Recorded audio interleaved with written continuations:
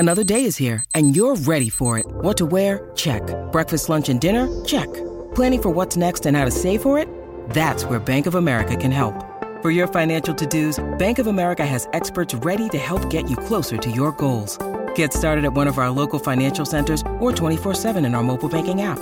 Find a location near you at bankofamerica.com/talktous. What would you like the power to do? Mobile banking requires downloading the app and is only available for select devices. Message and data rates may apply. Bank of America NA, member FDIC. We retained the Ashes because Manchester retained its wet weather. It's triggered an English whinge fest like you wouldn't believe. But before the Aussies do too much nan-nan-and-airing at the Poms, I think there's a moral victory to be had by someone still in the fifth test at the Oval. We won the first two tests in this series fair and square. England won the third fair and square. And let's be honest, they dominated us in this one. And I think the Aussies have got some thinking to do before that fifth test at the Oval. We're going to talk to Bryce McGain soon. Of course, Bryce is a commentator with SEN Cricket, former Aussie leg spinner. We'll get his take on it. Should David Warner play in the fifth test? How does he rate Pat Cummins' captaincy so far, particularly in the third and fourth tests? What do you think? You can have your say on the Temper at Bedshed text line on 0487 736 736, or you can give us a call on the open line on 13 12 55. Overnight, our Aussie swimmers dominated at the World Titles in Fukuoka. 4 gold medals, our best ever night at a World Swimming Championship. Ariane Titmus, what a legend. She stared down Katie Ledecky and Summer McIntosh in the women's 400 metres freestyle. She not only beat them, she won in world record time. Sam Short won the men's 400 metres, and our men's and women's 4x100 metre relay teams both won gold. Great effort by the men to topple America and Italy. And the women, well, they absolutely dominated and streeted the field, won that in world record time, anchored by Emma McKeon, with Molly Callahan coming off the blocks first. On to footy. And if Collingwood versus Port Adelaide was the game of the season, West Coast versus Carlton and Fremantle versus Sydney were games that reflected the seasons of the WA clubs at the weekend. West Coast can't compete on the road. Fremantle can't finish because they can't get started. So thanks to Isuzu, and you can live your own way in the Isuzu D-Max. Here are 4 points to four-wheel drive you to work on the games at the weekend involving our AFL club. Point 1 for West Coast, Luke Shuey needs to call time on what has been a great career at the end of the season. Carlton on Saturday was Shuey's 247th AFL game. It was his 9th of the Eagles' 18 games this season, and he's been subbed out of 3 of them. He is 33. He will be 34 next year, and the evidence of the past 3 seasons says Shuey's body is no longer up to the week-to-week rigours of AFL football. He has been a truly great player, a very good captain. Fingers crossed the Eagles can find a way to get him to 250 before the end of the season, despite this latest hamstring injury. But West Coast cannot continue to claim bad luck with injuries if they continue to back in veterans whose bodies are bad bets. There comes a time when bad luck is really bad list management, and if the Eagles attempt to press on with Shuey now, they are past that point. At his best, Shuey's best was the best of this group of West Coast players, and his 2018 grand final was one for the ages.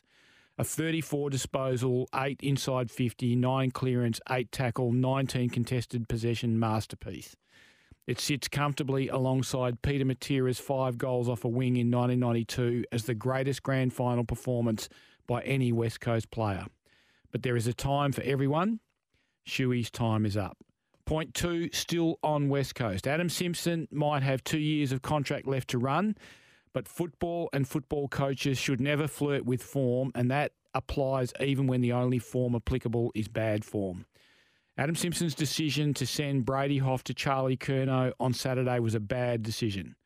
It pitted an undersized, inexperienced 20-year-old in his 27th game against one of the best, most athletic, powerful, tall forwards in the AFL. Yes, Simo had lost Jeremy McGovern well before the game and Tom Barras just before the game. And yes, Hoff has been in terrific form and is a strong character. He's the sort of player who is likely to put his hand up for the role. But he wasn't the right man for this job, and particularly not in the situation West Coast are facing. People criticised Simo for dropping anchor and sandbagging West Coast's last away game in Brisbane. They shouldn't have. He shut the game down and avoided the sort of disaster the club had suffered at the SCG a couple of weeks earlier, a 171-point record club loss that threatened to hemorrhage the Eagles. On Saturday, he flirted with the same sort of disaster again, and he flirted with the development of one of the club's more impressive youngsters. Going forward, the only question the Eagles board has to answer when they look at whether Simpson should continue as coach is this one. Is he the best development coach for the club's youngsters going forward in what are likely to be two very challenging years ahead? Not only is Simpson a premiership coach, he's been a very good coach. He's had them in finals in 6 of 9 years. But he flirted with his own form on Saturday against Carlton. Point 3 on Fremantle. The Dockers have now lost 16 of 18 first quarters this season, and at least 3 of those first-term lapses have been pivotal in the final outcome, which means Fremantle's inability to get started in matches is potentially the difference between 7-11 and 15th on the ladder and 10-8 and a spot inside the 8. This is not about trawling through various species of psychobabble until Justin Longmuir finds something his players tap into.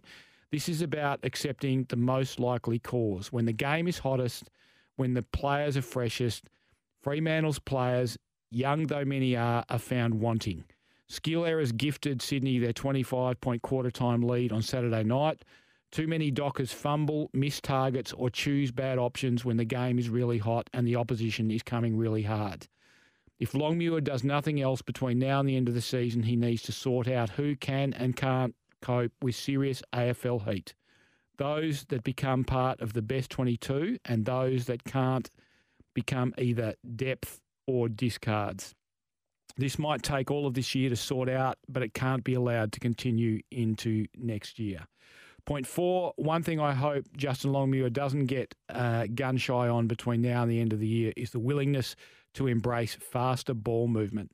The Dockers took the game on against Sydney. They messed it up a bit, but they were always likely, even when they came back at the Swans, to give up enough chances for Sydney to score to allow Sydney to stay safely ahead. It doesn't matter. The rules of the game dictate that faster ball movement is the way forward, is what the rules were designed to create, and really all Craig McRae has done at Collingwood is looked at what the rules were designed to do and done it.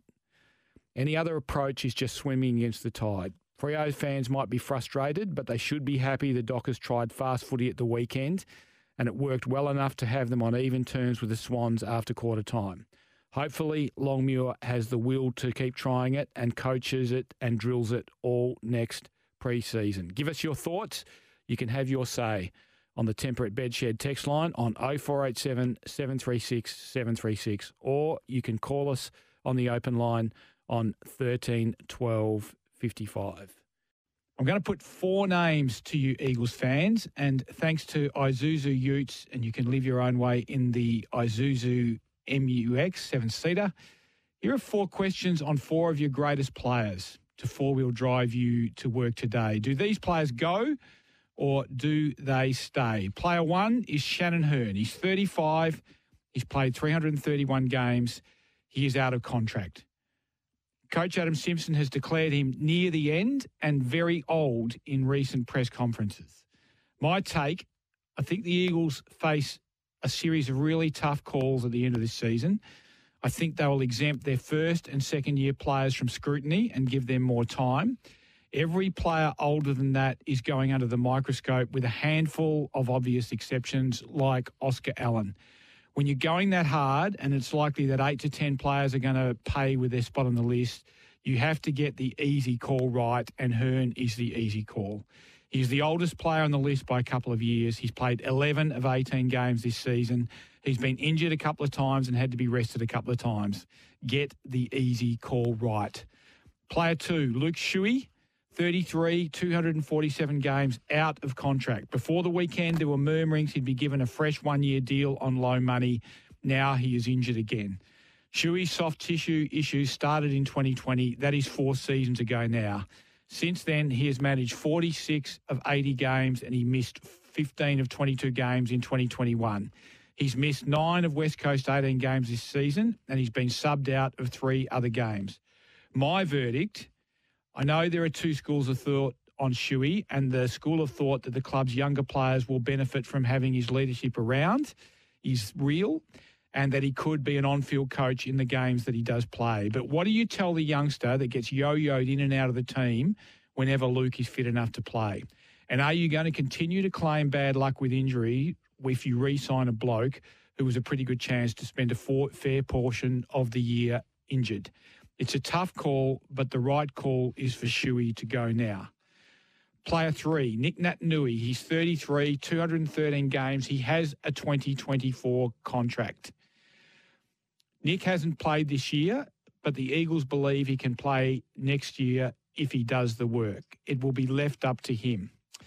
Now, I get that when the Eagles signed Nick Naitanui in 2022 for 2023 and 2024, they were not to know that he would miss all of this season with a ruptured Achilles tendon. The view the Eagles have taken internally on Naitanui is that while he has a chance to return to play, they will give him the chance. That he is too valuable to lose, and while there is hope, they will give him that chance. Naitanui has told Channel 7 last week that he's going to give the rehab his best shot, and that if he thinks he can return to somewhere near his best, then he's going to proceed with the rehab. But it sounds like a long shot, doesn't it? Nick played 8 games last year, a lot of them hurt. He hasn't played at all this year. A ruckman who has played 8 games in 2 seasons, who turns 34 next year with 2 bad knees and a rebuilt Achilles tendon. Is it a good bet or not? I would argue it's not a good bet. Andrew Gaff. He's 31. He's played 270 games. He's contracted until the end of 2024. He's rallied in the last 2 weeks after being dropped to the sub role against Richmond. I'll give Gaff his due on that. I thought he was done. I think most of us thought he was done a couple of weeks ago. He's fought really hard to reclaim a spot in the best 22 and play 2 of his best games for the season against Richmond and Carlton. He was certainly one of West Coast's better players against Carlton on the weekend. But when you boil it down, Andrew Gaff is still not having big impact on games. Is he doing enough to keep a spot on the list, to keep a younger player out of the team? And if he's marginal, is it worth having the debate over a year's worth of contract to get him out? Does he stay or does he go? Isuzu Utes, and you can live your own way in the Isuzu D-Max. We're going to talk to former Matilda and SEN commentator Jenna McCormack about the Women's World Cup. And, of course, a massive game for Australia coming up tomorrow night in Brisbane against Nigeria. We'll touch base with Tristan Lavalette, a massive 5th test coming up. Even though we've retained the Ashes, I suspect there are moral bragging rights on the line in the 5th test at the Oval. We will discuss that with Tristan Lavalette from ESPN Cricinfo. How will Australia line up? Some interesting selection conundrums for them. We'll talk to Scott Sattler about matters NRL later in the show. And got an interesting deep dive for you later today, thanks to Isuzu Utes. We're going to talk about AFL fixturing and whether there might be a new model in the pipeline that brings greater integrity to the AFL fixturing system. There's been a lot going on, of course, at the World Swimming Titles in Fukuoka, Japan. In Japan, Australia had their biggest ever single night at a World Championship with 4 gold medals on Sunday. Of course, the 4th test at Old Trafford got rained out and finished in a draw, I think. Pretty sure I heard English commentators moaning and groaning about something in the background over the past few days. Hopefully that stops with the start of the 5th test. So I want to make these points, thanks to Isuzu Utes, about that test. Here are 4 points to four-wheel drive you to work. Point one, this is not a dead rubber. Not only does England have the chance to tie the series, not only does Australia have the chance to decisively win the series 3-1, but because of the constant whining from England when things haven't gone their way in this series, there is a significant moral victory to be had by one of the two teams in this test match. The Poms have clearly invented a new scoring mechanism in cricket which hasn't officially come into effect yet because they keep on talking like they are ahead when they're actually behind. The Aussies won the first two tests fair and square. England won the third test fair and square. Rain denied them in the fourth. That makes the scoreline 2-1. The Ashes might have already been reclaimed, but this is anything but a dead rubber. Point two, it sounds like David Warner is going to play again. I'm fascinated by the mindset of this Australian team when it comes to Warner. He has been a great player, but he's 36. He's now reached 53 times in his last 29 innings. And the selectors have contorted their brains sufficiently on his selection in the team that they now give him a tick for performance when he makes 30-odd. Oh, he looked good. Oh, he took the attack to the English. Yep, and then he gets out. If we look at what our issue has been in the last two tests, it is the failure to make enough runs, which in turn has left the free-swinging English batting order wailing away at us without much pressure on them.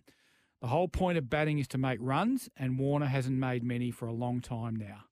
Point three, Todd Murphy has to play in this test. Leaving the spinner out of the fourth test meant the Aussies went away from a tried and true formula that has taken us to the World Test Championship. We always have a specialist spinner in the team. The omission of Murphy at Old Trafford reeked of a messed up mindset that we just had to bat for long enough to escape with a draw, which in turn helped England get on the front foot and attack us whenever play was possible in between the rain showers at Old Trafford.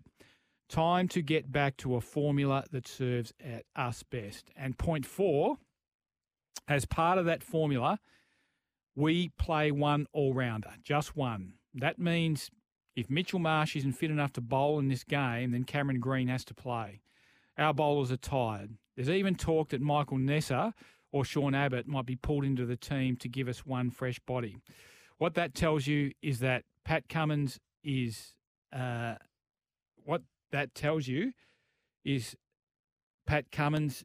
freshen up, and Green or someone needs to bowl some overs. If Marsh can't bowl, the selectors have a decision to make on whether he can play as a specialist batsman. Does his form warrant that? There's an argument to suggest it does. And that brings us back to the earlier point about Warner. The notion that Green could be left out for lack of form while Warner continues to play because of whatever form he's shown, that's pretty amazing. And the other thought that they will continue to play Warner because they don't want to disrupt the batting order while completely overhauling the bowling attack tells you the match committee on this Ashes trip stop thinking clearly and probably stop thinking clearly about two tests ago. We'll be talking about cricket to Tristan Lavalette later in the show, get his thoughts on this test match. But what do you think? You can have your say on the Temper at Bedshed text line on 0487 736 736, or you can give us a call on the open line on 13 12 55. On to our two football teams. It's been a bleak old season in WA. Here are some footy thoughts thanks to Isuzu, and you can live your own way in the Isuzu D-Max. 4 points to four-wheel drive you to work this morning. Point one, the Eagles-North Melbourne clash this weekend at Optus Stadium highlights the problem of the AFL's fixture and its equalisation policies. This match features the two teams whose seasons have been so bad they desperately need a win, but they might be better off losing.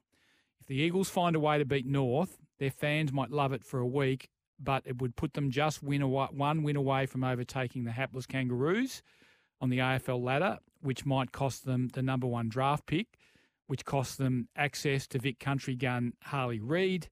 That has the potential to affect them for the next 10 years. Point two, further to that first point, there is talk that the AFL will look at rejigging its current fixture to make it an 18-round fixture where you play everyone once and then your crosstown rival twice. And then the competition splits into 3 lots of 6, and the top 6 play for spots in the top 4, the middle 6 play for spots in the top 8, and the bottom 6 play for draft picks. It eliminates the chances of clubs tanking. Is this a better system? I'm going to get to this in Duff's Deep Dive thanks to Isuzu Utes later in the show, but what do you think? You can share your thoughts with us. Point 3, further to the tanking point, there is a strong suggestion that North Melbourne will receive priority draft picks at the end of this season from the AFL. If the AFL does that, it will be making a decision looking backwards, not forwards. They'll be saying that North Melbourne has been bad for too long. Because if you look at North Melbourne's midfield, a midfield that includes Jai Simpkin, Luke Davies-Uniacke, Will Phillips, Harry Sheasel and George Wardlaw, and you project 3 years forward, if you offer me that midfield in 3 years over what West Coast midfield might look like in 3 years' time, I'm taking North Melbourne's midfield every day of the week. Why should they be entitled to AFL assistance? I don't think West Coast should be, and I certainly don't think North Melbourne should be either. Point 4, I sincerely hope Fremantle aren't about to park the bus this year and limp home over the past month and a half of what has been a very disappointing season. There is much to be gained in this last month and a half. There is also much to be lost, both individually and collectively at Fremantle. They've sent Sean Darcy and Nat Fyfe off for surgery. There are a number of other players at the Dockers who look like they're playing a bit sore, but they need to bear down hard and get something out of these last few games. Otherwise, they're going to start the season next year under a lot of pressure from the coach down.